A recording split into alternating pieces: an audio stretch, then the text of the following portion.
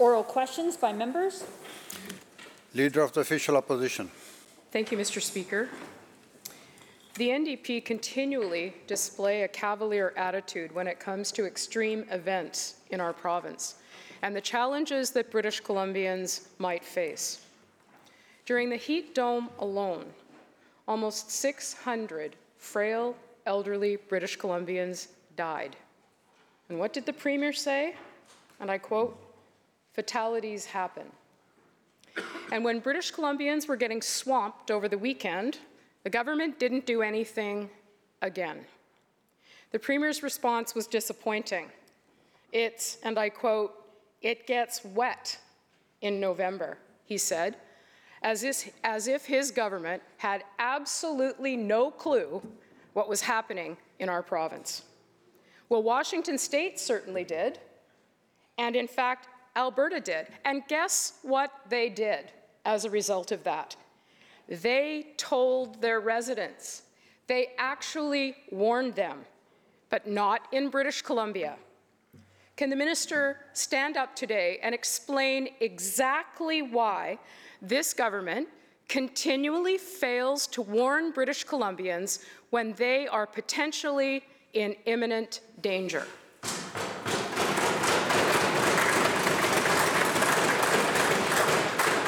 Minister of Public Safety and Solicitor General. Thank you, Honourable Speaker, and I thank the member for the question. I can tell the member that there was significant work on the weekend of the storm that came through, an unprecedented storm, the likes of which we have never seen in this province, dropping more than a month's worth of rain in the space of 24, 48 hours. I can tell you that that Drive BC, for example, was updated on a regular basis. Notifications about stream flow advisories provided to local communities. Flood warnings issued. The highway signs about weather conditions. At the same time, crews were out dealing with the potential trouble areas, both in terms of local communities, but also on our provincial highways. We were in contact, I was in contact with Bill Blair when the scope of the challenges that were seen in terms of the slides that occurred, in many cases in areas that had never experienced them before. The Joint Rescue Coordination Centre came into action to get the Cormorant helicopters. Search and rescue crews were motivated. There was a lot of work done, Honourable Speaker.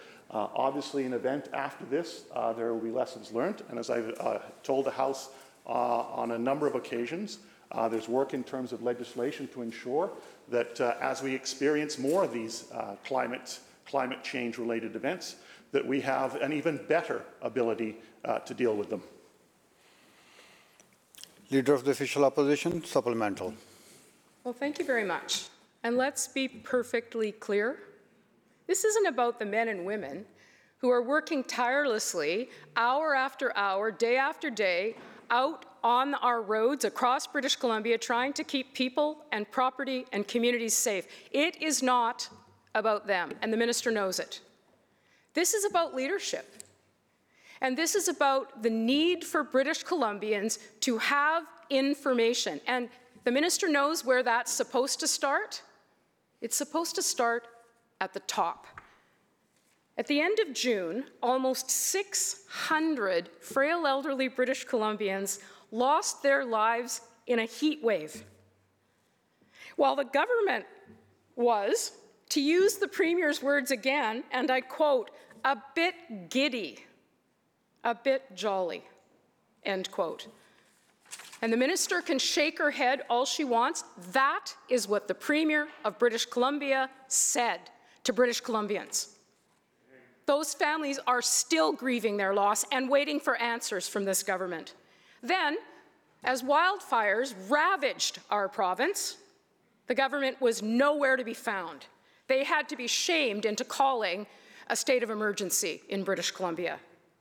Now, as storms lashed our province, despite what the minister outlined, the NDP were nowhere to be seen for days. People didn't know the risk, and the minister can tout the use of Drive BC. There were thousands of British Columbians who needed information from this minister and this government, and they got nothing. So can the minister stand up and tell us specifically why he and his government failed to give British Columbians adequate notice about the risk they were facing? Minister of Public Safety. Thank you, Honourable Speaker, and I thank the member for her question. I want to address a number of points that she raised in her question, because, as I've said, there is significant work underway that was undertaken during an unprecedented storm that was far more severe than even the experts expected.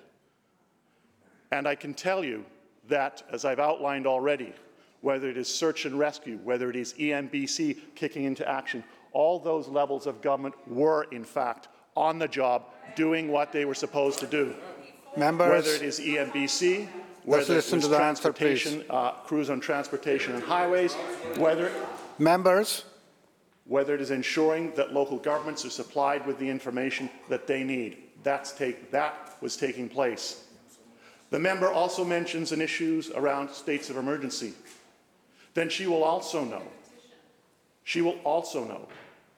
that states of emergency are put in place. I take the advice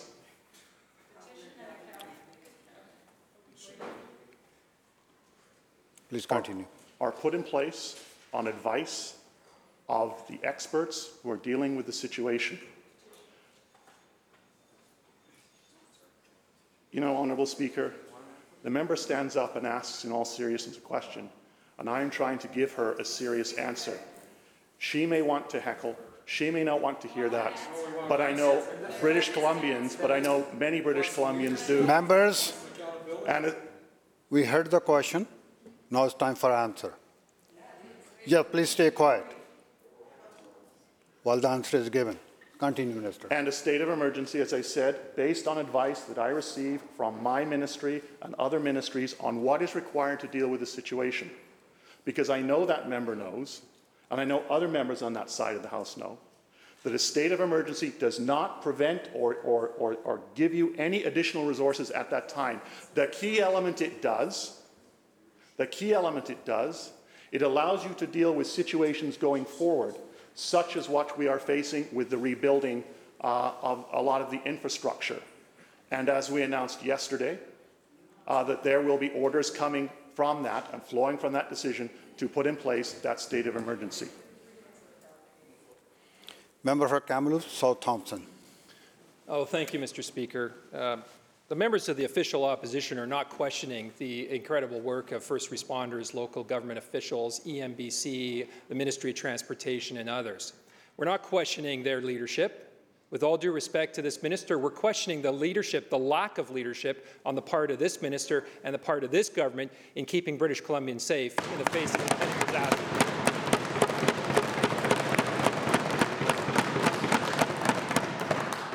Now, whether we're talking about hospitalizations or talking about road hazards, this government is failing when it comes to sharing critical information with British Columbians during an impending emergency.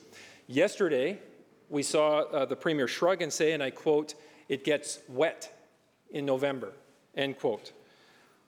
As if no one could see this disaster coming, except they did see it, with all due respect to the minister, they did see it in Alberta, and they saw it in Washington State. Washington State declared a severe weather state of emergency on Monday. British Columbia took an additional 2 days to declare a state of emergency in our province.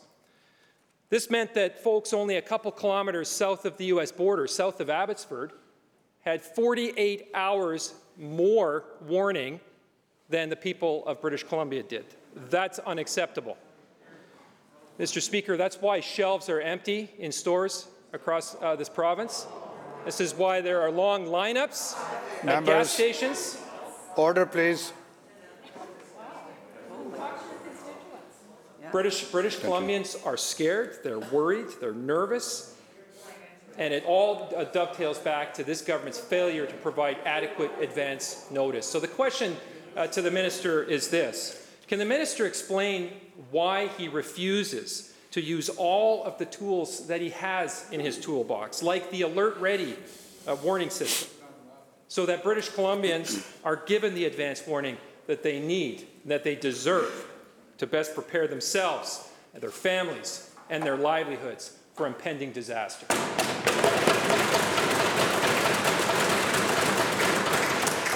Minister of Public Safety. Thank you, Honourable Speaker, and I appreciate the question from the member.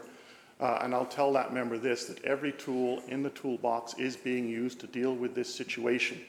We are working closely with the Retail Council, the trucking sector, transportation, in order to ensure that the goods and services that people require are there for them. The situation around food, for example, the suppliers tell us there is lots of supply. They are rejigging their transportation routes to ensure that those areas that are impacted are able to get the supplies they need. As the member well knows, many parts of this province, the transportation routes are not affected. From Kamloops, for example, where that member represents, the rail line operates all the way to the east. The city of Prince George, where the Leader of the Opposition represents, the transportation corridors are open all the way to points east. And trucking and transportation are getting and doing everything they can to get the goods there. The most important thing that all of us can do, including the opposition, is to let their constituents know that hoarding is not helpful, that the best thing to do is to be patient and to recognize, as the private sector is making clear, as the private sector is making clear that those supply chains and those supplies are there. And that's what's taking place. This government is doing everything it can and will continue to do everything we can. Thank you. And your response just demonstrates why you guys are still sitting over there.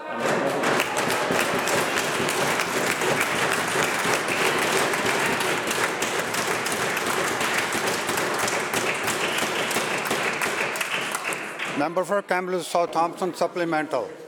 Thank you very much, Mr. Speaker.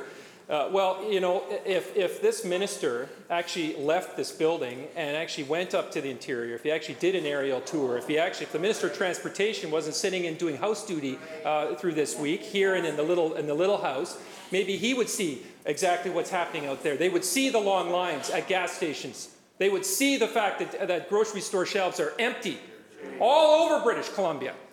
And so for this minister to sit here and say that it has anything to do other than his lack of leadership and his government's failure is I say, shame on all of them. Shame Members.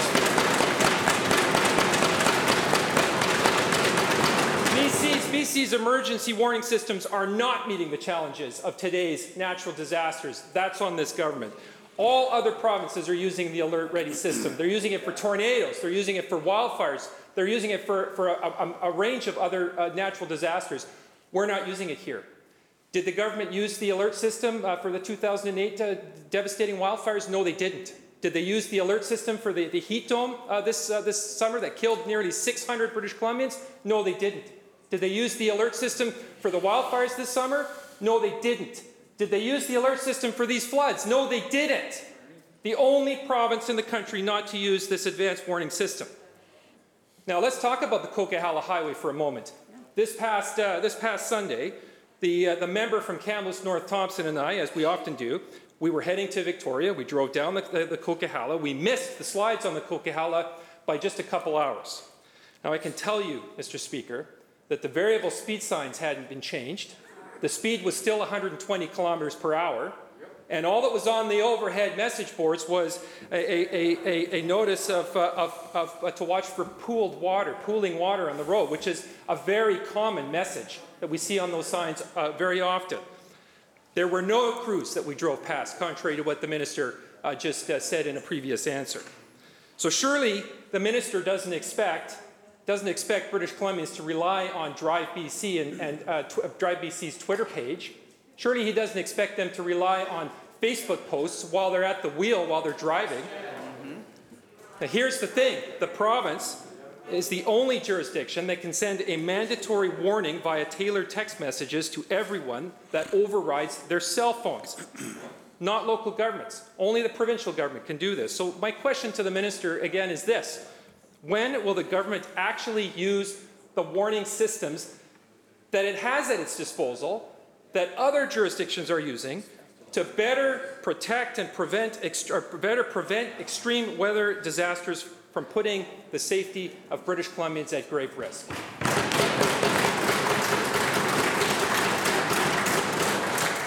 Minister.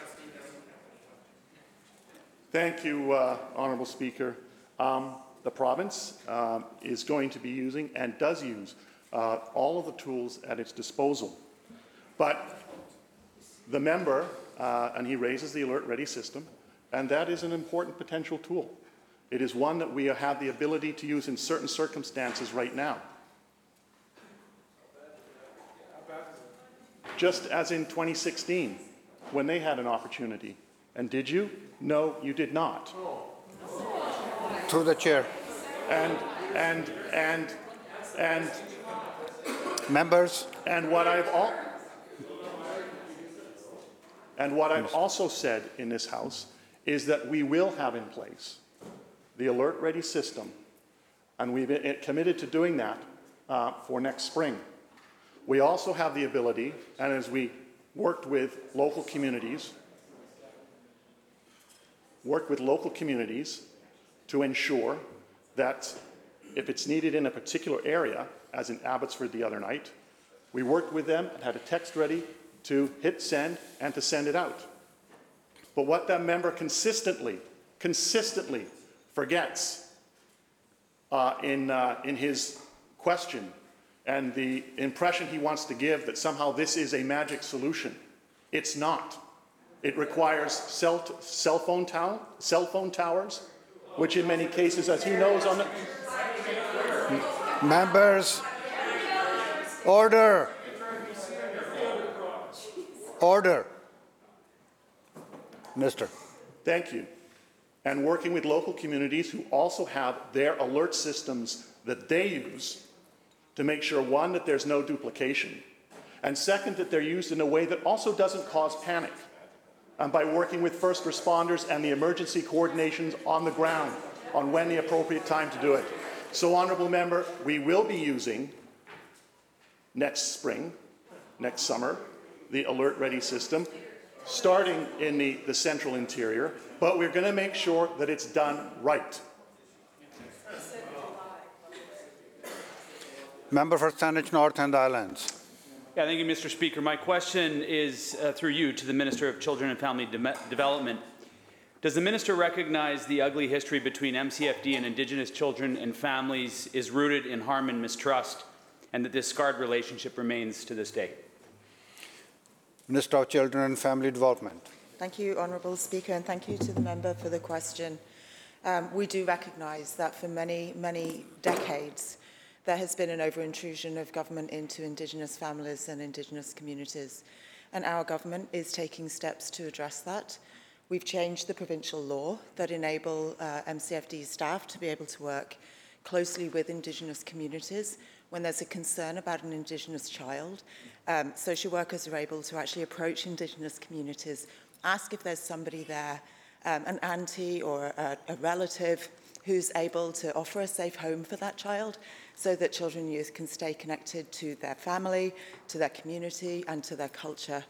Honourable Speaker, we've also increased the rate for out-of-care carers so that they receive the same financial support as foster carers. And so we've seen a significant increase in the number of Indigenous children that are in out-of-care placements rather than being brought into the government child welfare system. But, Honourable Speaker, there is a lot more to do. And even with the Federal Act coming into power, we know that there is a lot more to do. We are absolutely committed to doing that work with Indigenous communities.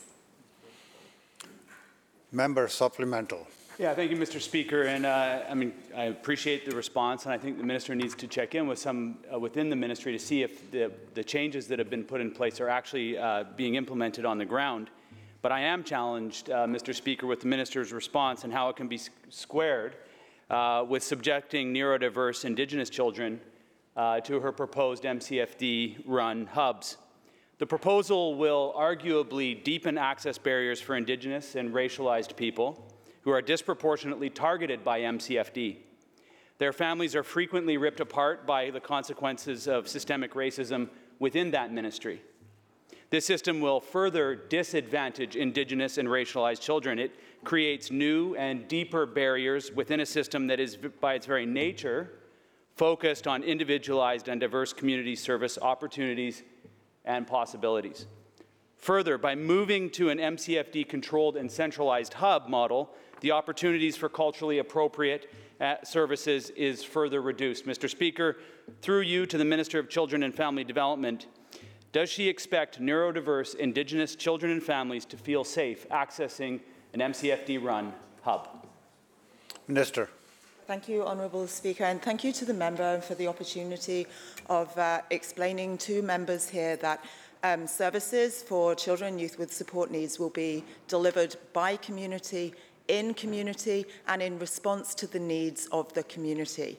We actually have an advisory circle, an Indigenous circle, advising us on how we move forward to ensure that not only are we able to create Indigenous-led services, but that all services are culturally safe and properly informed, and that all staff have the appropriate training and knowledge and experience and expertise to make sure that all services delivered in community are culturally safe and accessible.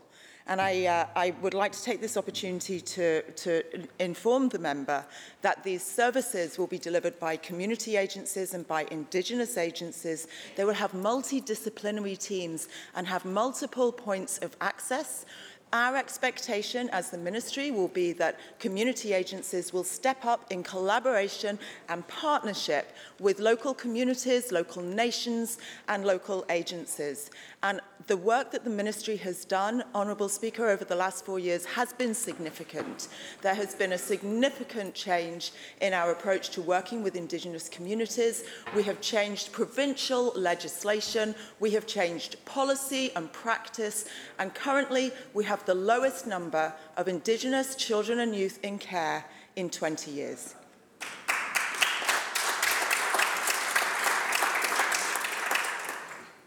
Member for Abbotsford West. Thanks, Honourable Chair. We have all seen the devastation that has wrought Sumas Prairie in Abbotsford. And I want to remind the government and the Minister of Agriculture in the 48 hours, the crucial 48 hours leading up to the tragic events that befell that area Tuesday, Wednesday. Here is what was happening 2 kilometers away across the border in Washington State. On the Sunday morning, American officials issued an emergency proclamation for flood risks based on the weather projections that they had at the time. On Sunday afternoon at 3:40, American officials issued a flood warning specifically for the Nooksack River. By Monday morning, the Americans were broadcasting record levels on the Nooksack, and shortly thereafter, the flood alert sirens in Sumas were sounding. Monday afternoon at 3:30, the Americans confirmed the Nooksack was at flood stage, and the Washington State governor issued a severe weather emergency proclamation directing implementation of the state's comprehensive emergency management plan. Today and tomorrow, the farmers on Sumas Prairie are returning to clean up the carcasses of thousands upon thousands upon thousands of dead animals. And I hope everyone understands what they're saying. As they do that work, because they're resilient, they're saying to themselves, if I had had a little more time, that 48 hours would have been crucial in allowing me to save some of these animals. They didn't get that warning. The minister posted about a fundraiser and a kale recipe,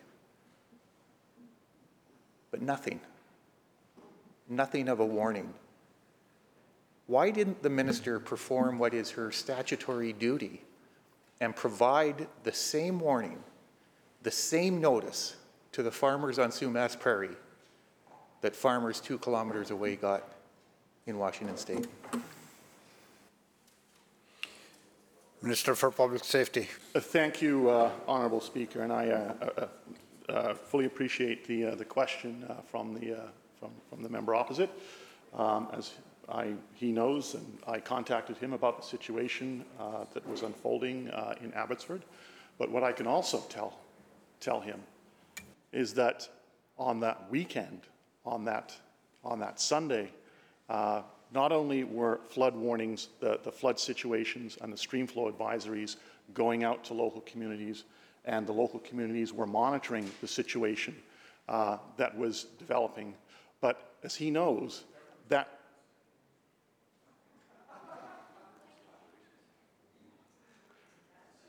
rain that came down so torrentially in a way that we have never seen before was such a dramatic event that the rivers rose incredibly quickly and floodwaters rose incredibly quickly. Because when he talks about Sumas, for example, and just across the line, the City Hall of Sumas, Washington, was engulfed by 5 feet of water during that very same period. The reality is this: the event that happened was of an unprecedented nature. Flood warnings and stream flow advisories did go out. Obviously, from this disaster, lessons will be learned. It's one of the reasons why we're doing the complete overhaul of the Emergency Program Act, to recognize events like this so that we are better prepared in the future to deal with these situations. Member for Nechako Lakes. Thank you, Mr. Speaker. And today we've been talking about natural disasters and the effects of that. But there's another disaster that's unfolding, and unfortunately this is a planned disaster that is happening by this NDP government.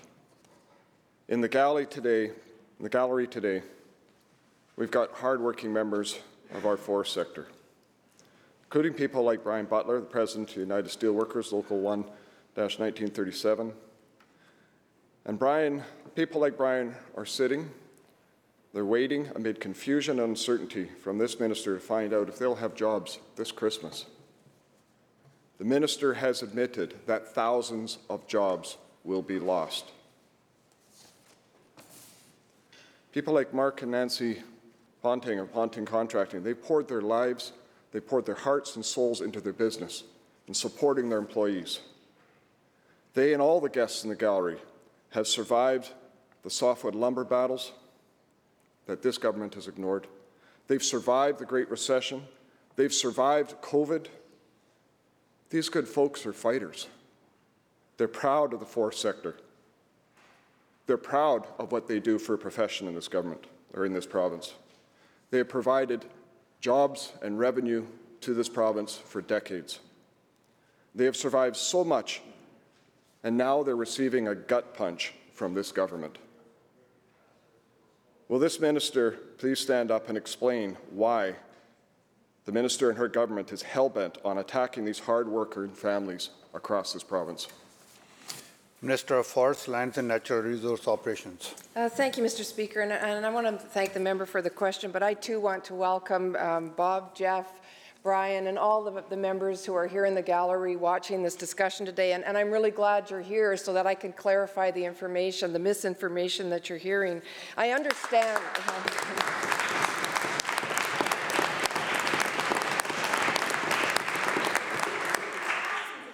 I understand your concerns. I lived through the downturn in the forest industry when 30,000 people lost their jobs in the forest industry. I understand because there was no supports for workers, there was no supports for our families, and there was no supports for communities. So I'm happy to say that even though our analysis shows there is a potential of 4,500 people potentially losing their jobs when we implement the deferrals for the old growth strategy, this is a preliminary estimate. And unlike what happened, Members, unlike what happened when 30,000 people lost their jobs, we will have supports in place. We will work with communities. We will work with unions. We will work with industry to ensure there are supports in place. And again, the 4,500 jobs that we have estimated are only if there are deferrals made in January. That is not going to happen. We will have time to work together. And I am saying today, I want to reach out to you. I want to work with you. We have said that before, and I will say it again.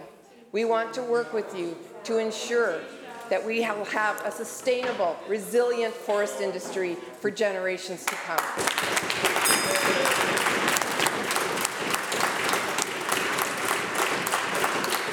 the bell ends the question period.